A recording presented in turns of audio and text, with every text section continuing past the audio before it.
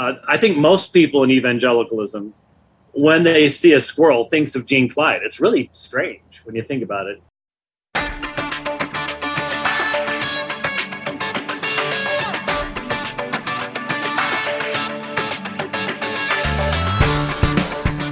Decidedly Christian, distinctly biblical, and just a little bit nuts.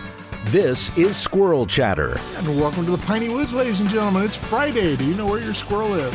I am right here in the ARN studios, coming to you with another episode of Squirrel Chatter, a podcast dedicated to scripture, history, current events, and whatever else I want to talk about. And we webcast at 7:30 a.m. Mountain on Twitter, Facebook, and Twitch. And you can download us wherever you find podcasts. So I encourage you to do that. Always welcome your comments at squirrelchatter@protonmail.com. Let's see, it's Friday. That means it's Federalist Friday. We'll be going through the Federalist Papers. We're going to be looking at Federalist 14 today. Before we get started, I want to remind you that Squirrel Chatter is a proud member of the Christian Podcast Community. You can head on over to ChristianPodcastCommunity.com. Check out all the great curated podcasts that are over there just waiting for you. Coffee. I love coffee. Coffee makes morning worthwhile. Coffee is another sign that God loves us. All right. Just a couple of notes. 40 years ago today, my favorite album of all time, rock and roll album, was released by Def Leppard, Pyromania. I posted about this on Facebook and Twitter, that my favorite track off of the album is Too Late for Love. So that's my favorite song off my favorite album. Still a great album. Oh, it still holds up.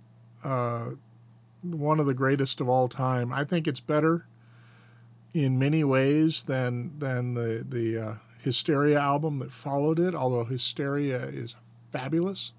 And probably the reason I like Pyromania more is the fact that when it came out, I was in high school. So that was the album that, I was constantly playing in my car. Now back then, this is something that modern young people probably can't grasp, but commercial cassette tapes, like if you bought an album on cassette, the quality wasn't all that good. And so what we would do, the way to buy music was vinyl.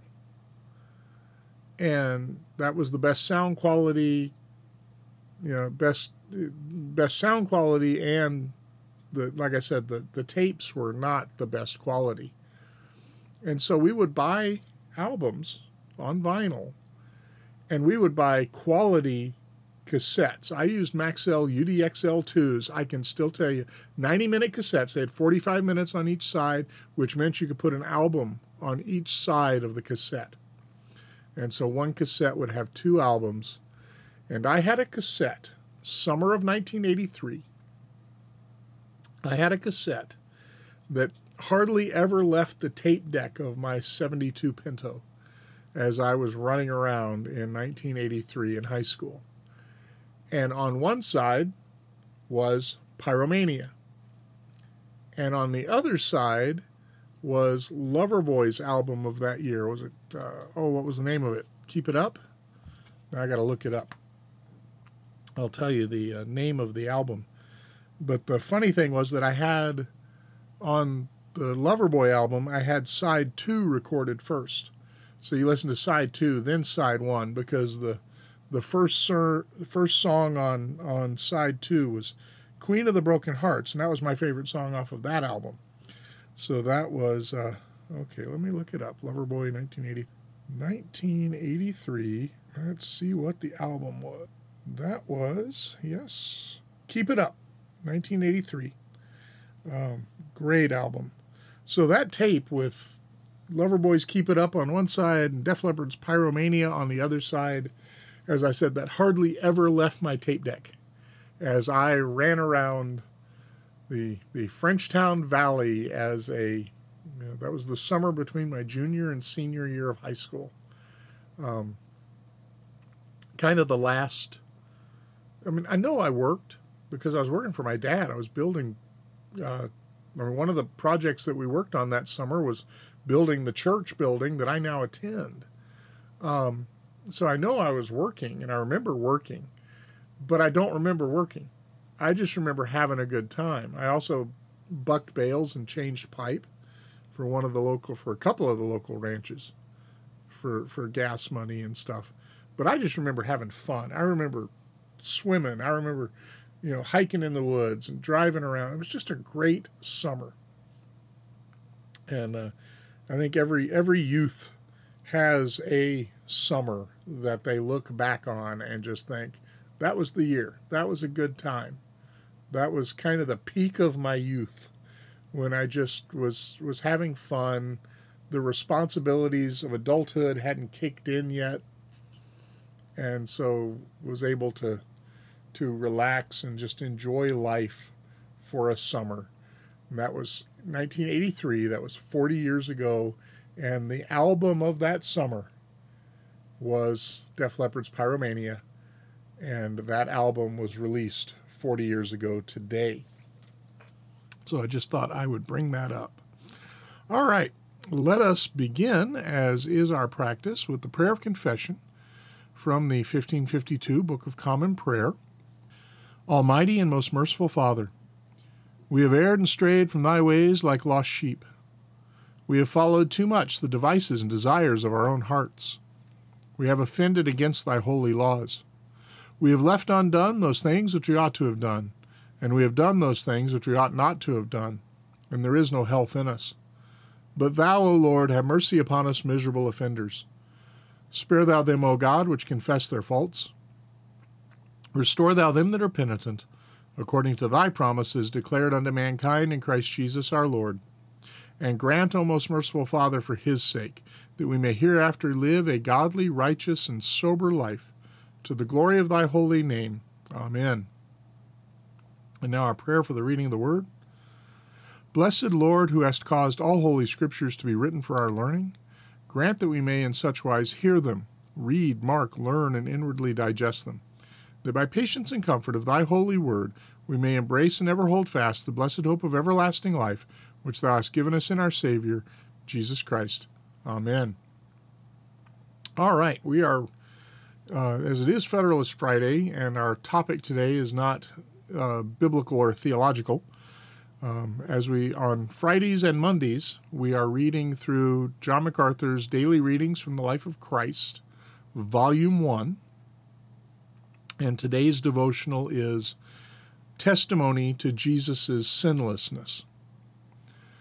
The verse for this devotional is Matthew 3:14, which reads, John tried to prevent him, saying, I have need to be baptized for you, and do you come to me? Remember, we're looking at the baptism of Jesus as recounted for us in the Gospel of Matthew. Dr. MacArthur writes, John the Baptist's initial reluctance to baptize Jesus is a testimony to Jesus' sinlessness and John's awareness of his own sinfulness. In effect, John said to Jesus, I am a sinner, just like everyone else I baptize. So why should you, the sinless Son of God, want me to baptize you? In an indirect yet definite fashion, John agreed with the latter description of Christ by the writer of Hebrews, one who has been tempted in all things as we are, yet without sin. Hebrews 4:15. Jesus himself testified to his perfect righteousness and his reason for wanting to be baptized. Permitted at this time, for in this way it is fitting for us to fulfill all righteousness. Matthew 3:15. Jesus' words did not deny his superiority to John the Baptist or his sinlessness. Permitted at this time is an idiomatic expression meaning that Christ's baptism, though seemingly not appropriate or necessary, was actually appropriate for this special time. The Lord understood John's strong hesitation and knew it came from deep spiritual commitment and sincerity. Thus, He gave John divine permission to do what he was otherwise reluctant to do, so he could perfectly fulfill the Father's plan. In the application, he says, ask yourself, how do you think you would have reacted to Jesus' request for baptism? How do you react today when you are in his presence, in awe of his holiness and purity? Pray for the spiritual understanding to know that by his grace he has washed this same righteousness over you. All right, again, that's John MacArthur, Daily Readings from the Life of Christ, Volume 1. All right, well, it's Federalist Friday, and we are going through the Federalist Papers. And today we come to Federalist number 14.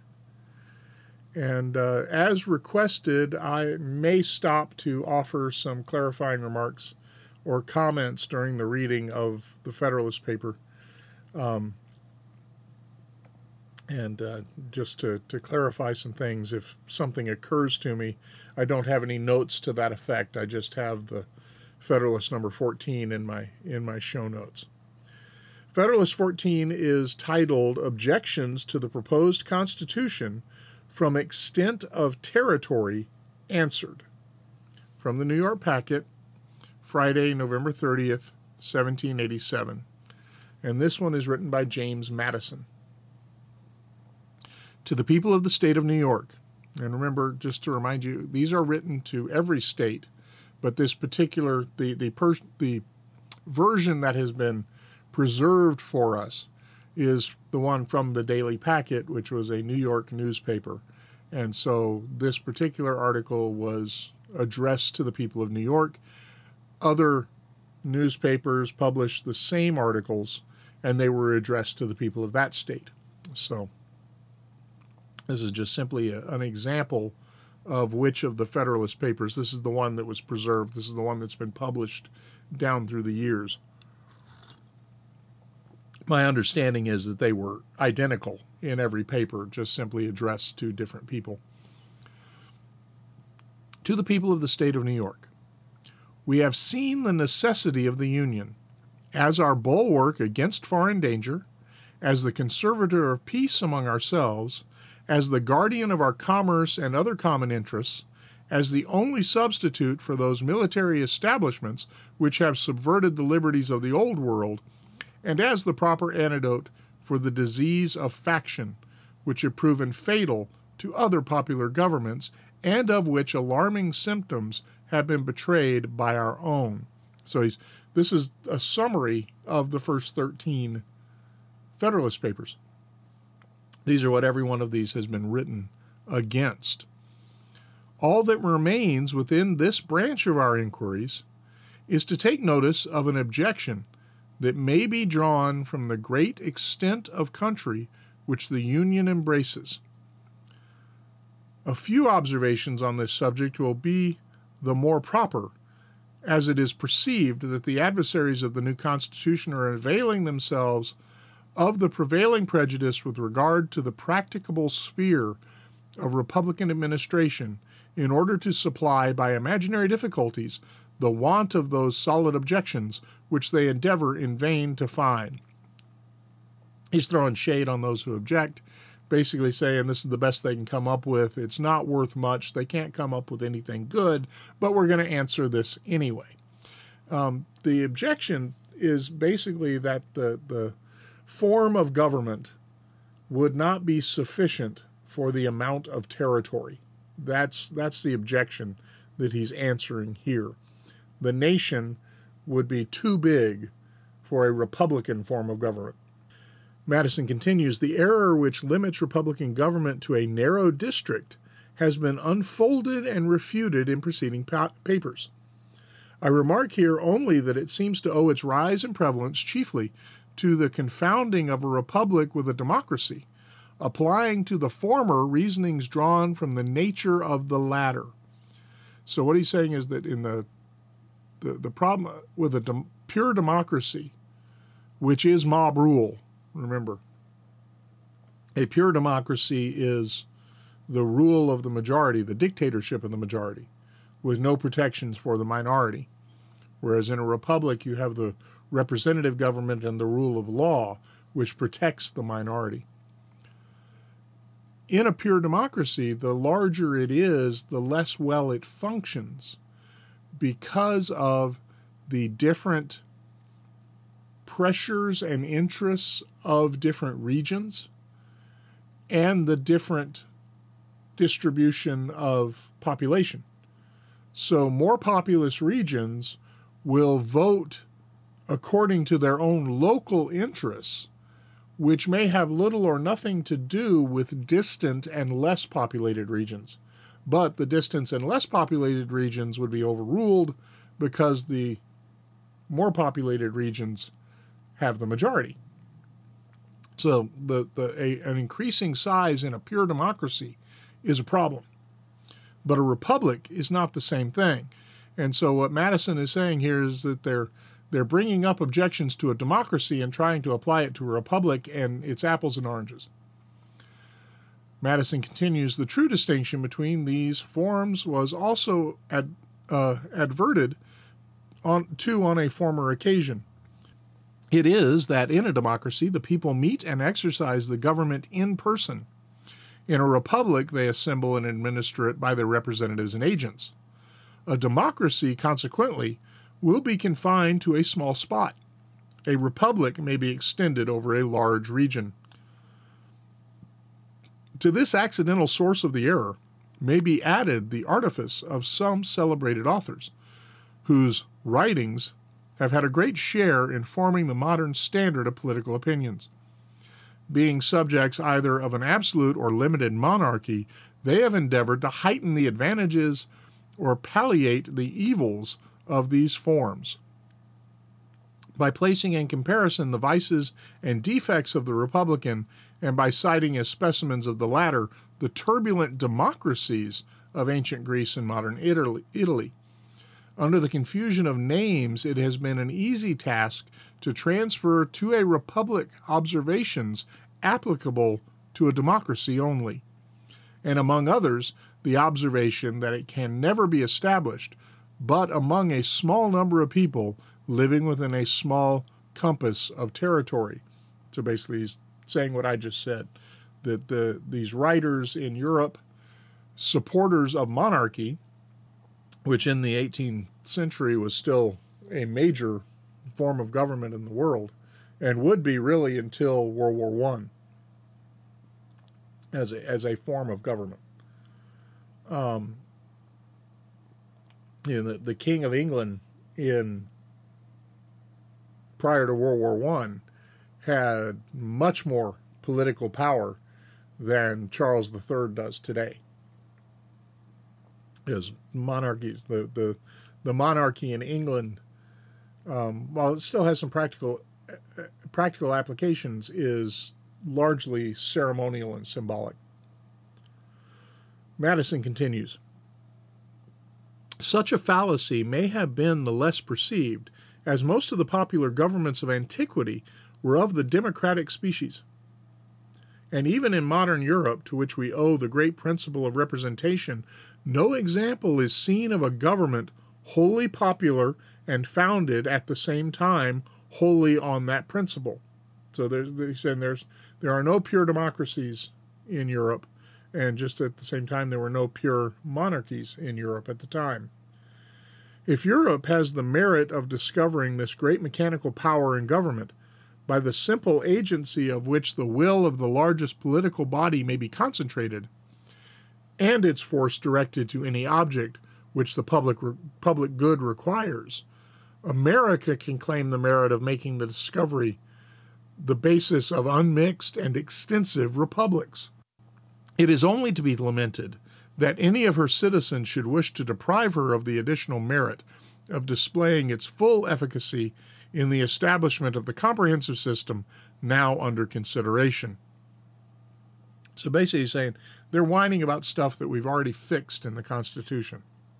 Continuing, as the natural limit of a democracy is that distance from the central point which will just permit the most remote citizens to assemble as often as their public functions demand, and will include no greater number than can join in those functions, So the natural limit of a republic is that distance from the center, which will barely allow the representatives to meet as often as may be necessary for the administration of public affairs. Can it be said that the limits of the United States exceed this distance? It will not be said by those who recollect that the Atlantic coast is the longest side of the Union, that during the term of 13 years the representatives of the states have been almost continually assembled, and that the members from the most distant states are not chargeable with greater intermissions of attendance than those from the states in the neighborhood of Congress. So, of course, at this time, the Continental Congress for the Confederacy was, I believe, still meeting in Philadelphia at Independence Hall. And he's basically saying the people from Philadelphia don't attend more, the representatives from Pennsylvania don't attend more than the representatives from Georgia or from Maine, the furthest colonies or states. Because we're past the Civil War, they're not colony, or past the Revolutionary War, they're not colonies anymore. But the distant states are attending just as often, just as frequently, as the local states in relation to where Congress was meeting. And so it's not a valid argument that the representatives can't get there. Okay. Continuing, Madison writes that we may form a juster estimate with regard to this interesting subject. Let us resort to the actual dimensions of the Union. The limits, as fixed by the Treaty of Peace, are on the east the Atlantic, on the south the latitude of 31 degrees, on the west the Mississippi, and on the north an irregular line running in some instances beyond the 45th degree, in others falling as low as the 42nd. The southern shore of Lake Erie lies below that latitude. Computing the distance between the 31st and the 45th degrees, it amounts to 973 common miles, computing it from 31 to 42 degrees to 764 miles and a half. Taking the mean for the distance, the amount will be 868 miles and 3/4. The mean distance from the Atlantic to the Mississippi does not probably exceed 750 miles. On a comparison of this extent with that of several countries in Europe, the practicability of the rendering of our system commensurates to it appears to be demonstrable. It is not a great deal larger than Germany, where a diet representing the whole empire is continually assembled, or the German parliament was called the Diet. We remember that from back to the Holy Roman Empire days when Martin Luther appeared at the Diet of Worms to give an answer for the charges of heresy. That's where he made the famous "Here I stand" speech. Here I stand, I can do no other, God help me. So, in Germany, a diet representing the whole empire is continually assembled. And he's saying Germany is no larger than the United States at that time. Excuse me. Get some water, coffee here. Or then Poland before the late dismemberment, where another national diet was the depository of the supreme power. Passing by France and Spain, we find that in Great Britain, inferior as it may be in size, the representatives of the northern extremities of the island have as far to travel to the National Council as will be required of those of the most remote parts of the Union. And to think about the fact that they were worried about the size of the United States then, and we are much larger now. Now, of course, we have much better forms of transportation, and by the time the United States spread to the Pacific, we had railroads, which made it much more practicable to get to the capital. But, remember, they're dealing with a time period when everything moved at the speed of horse. Traveling some 500-600 miles was a great endeavor. And so this was the world in which they lived, and so this is reflecting that. says, favorable as this view of the subject may be, some observations remain which will place it in a light still more satisfactory. In the first place, it is to be remembered that the general government is not to be charged with the whole power of making and administering laws. Its jurisdiction is limited to certain enumerated objects which concern all the members of the Republic, but which are not to be attained by the separate provisions of any. Limited, enumerated powers of the federal government. That's an important phrase, folks. It's found in the Constitution, and it's found in the Federalist Papers, and it is something that our current Congress and Congress, the federal government for the last 100 years, has exceeded their enumerated powers to a great extent. This is one of the big problems that we have in our nation these days. It's one of the reasons why we're doing Federalist Fridays, is to point this out. So the federal government's jurisdiction is limited to certain enumerated objects. Enumerated means it's a numbered list.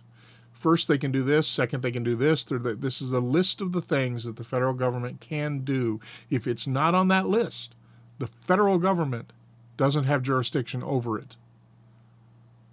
Things like banning gas stoves, just saying, which concern all the members of the Republic, but which are not to be attained by the separate provisions of any. The subordinate governments, which can extend their care to all those other subjects which can be separately provided for, will retain their due authority and activity. Were it proposed by the plan of the convention to abolish the governments of the particular states, its adversaries would have some ground for their objection, though it would not be difficult to show that if they were abolished, the general government would be compelled by the principle of self-preservation to reinstate them in their proper jurisdiction. So what is he saying here? He says the state governments are supposed to do the majority of the governing. The state governments do the majority of the governing because the states are able to make decisions that are specific to their states. So that, state and local governments deal with the everyday, day-to-day matters that government needs to attend to, whereas the federal government was limited to those matters that the entire nation was concerned with. And when we finish the Federalist Papers, like I said, we're going to go back through the Constitution, and we're going to look at the Constitution article by article and amendment by amendment and talk about what they say and what they mean and what they do and how it's supposed to work and how it isn't working these days. So, and he says that if the Constitution abolished the state governments, the federal government would find it necessary to reinstitute them as, local jurisdictions because they deal with things that aren't the federal government's job. A second observation is to be made, Madison continues, is that the immediate object of the federal Constitution is to secure the union of the 13 primitive states, which we know to be practicable, and to add to them such other states as may arise in their own bosoms or in their neighborhoods, which we cannot doubt to be equally practicable.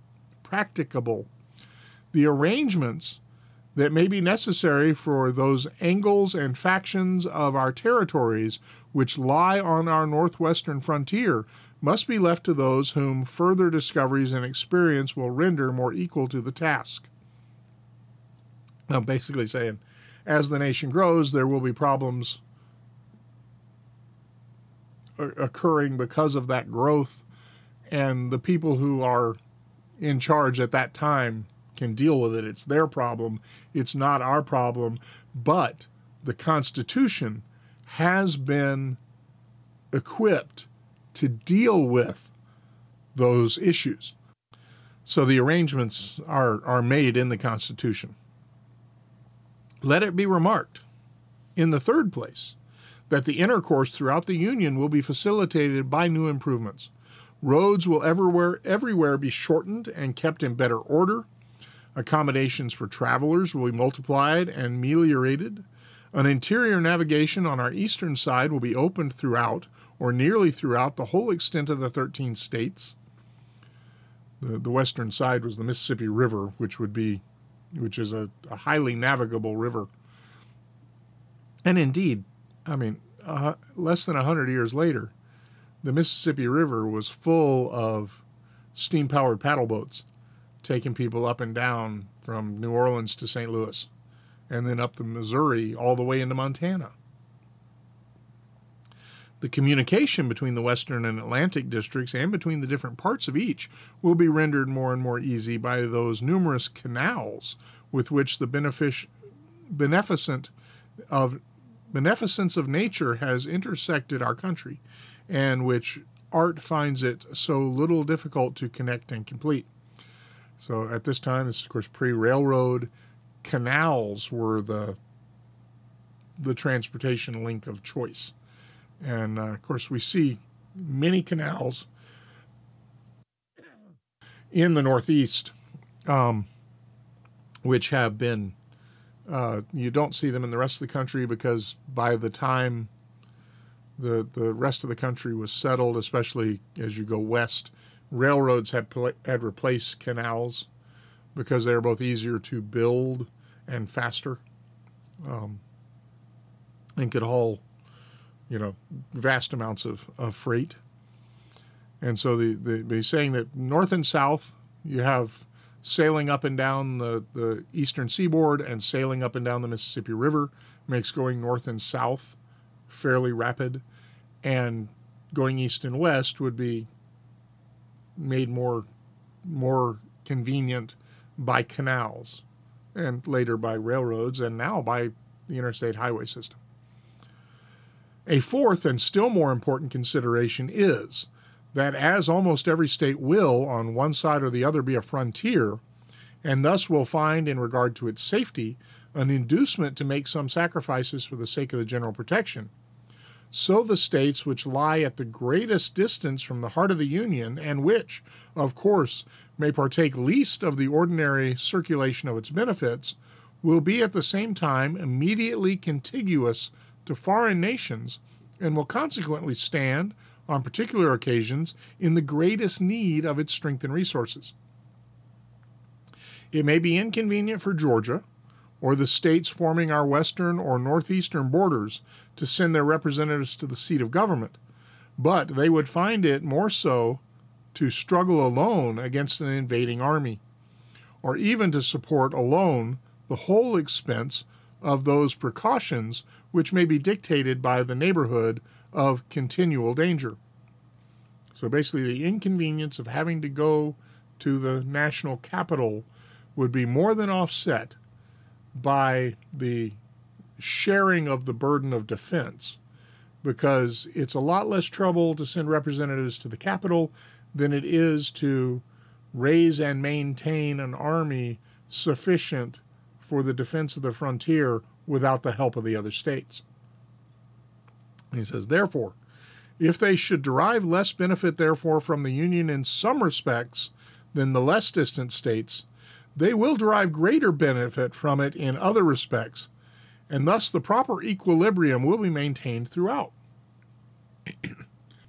I submit to you, my fellow citizens, these considerations, in full confidence that the good sense which has so often marked your decisions will allow them their due weight and effect, and that you will never suffer difficulties, however formidable in appearance or however fashionable the error on which they may be founded, to drive you into the gloomy and perilous scene into which the advocates for disunion would conduct you.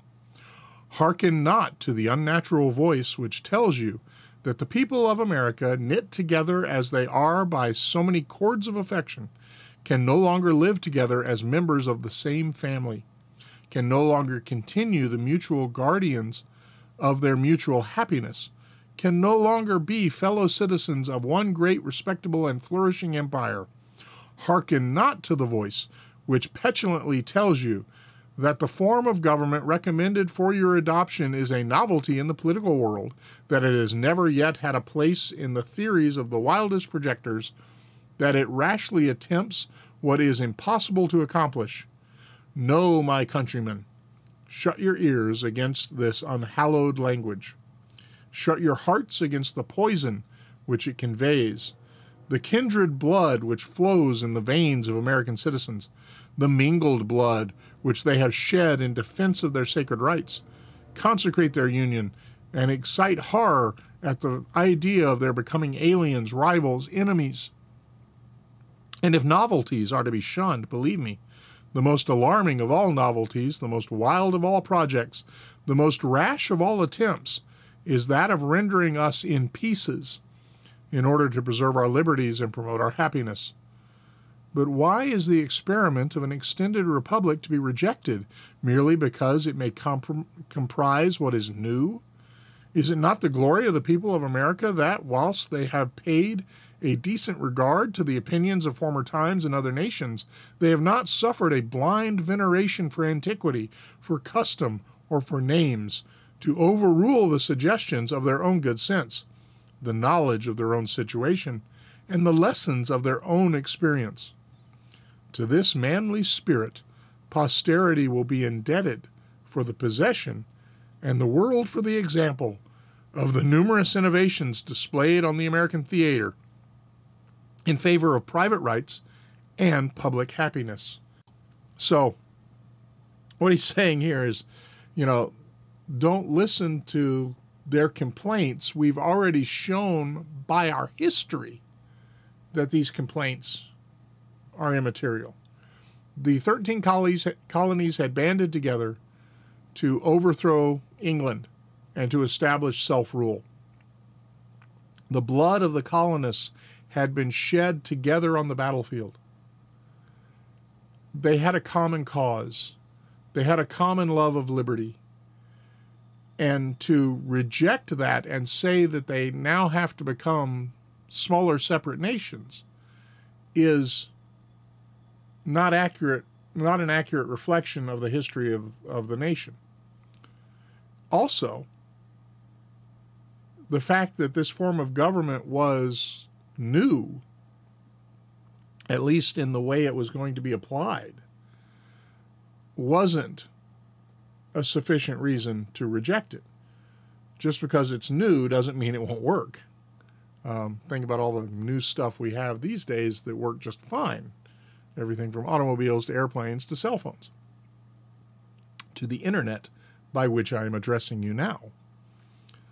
So the American theater, meaning the nation, the people that live in America, had already accomplished and achieved much that was considered new and novel. And so the fact that this form of government as instituted by the Constitution was new and novel should not in itself be a reason to reject it.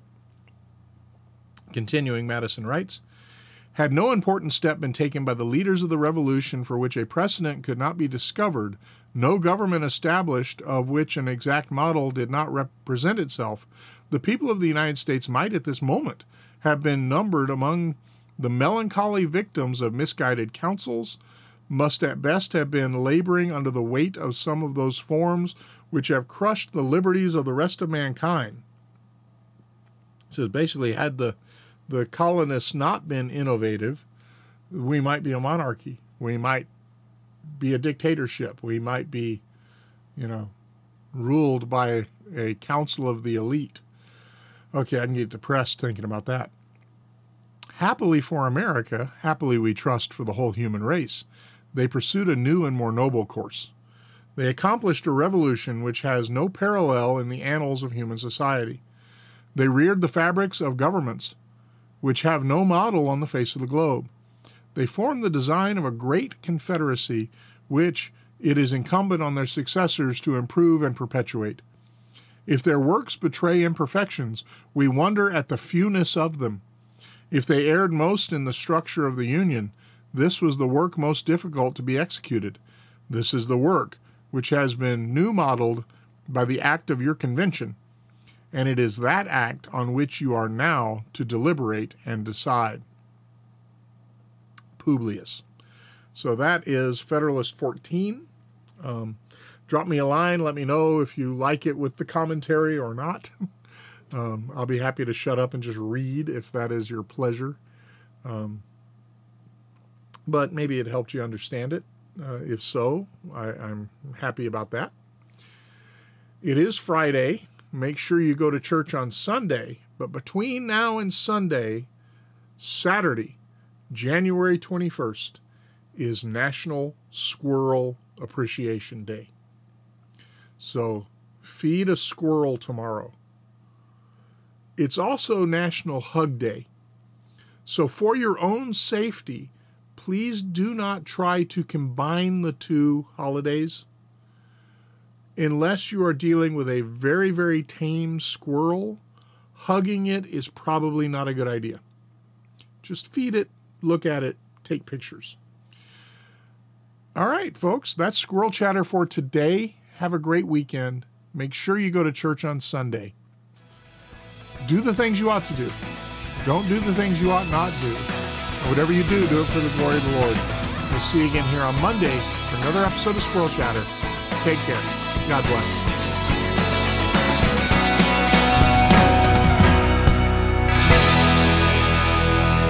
Squirrel Chatter is recorded in front of a live studio hamster.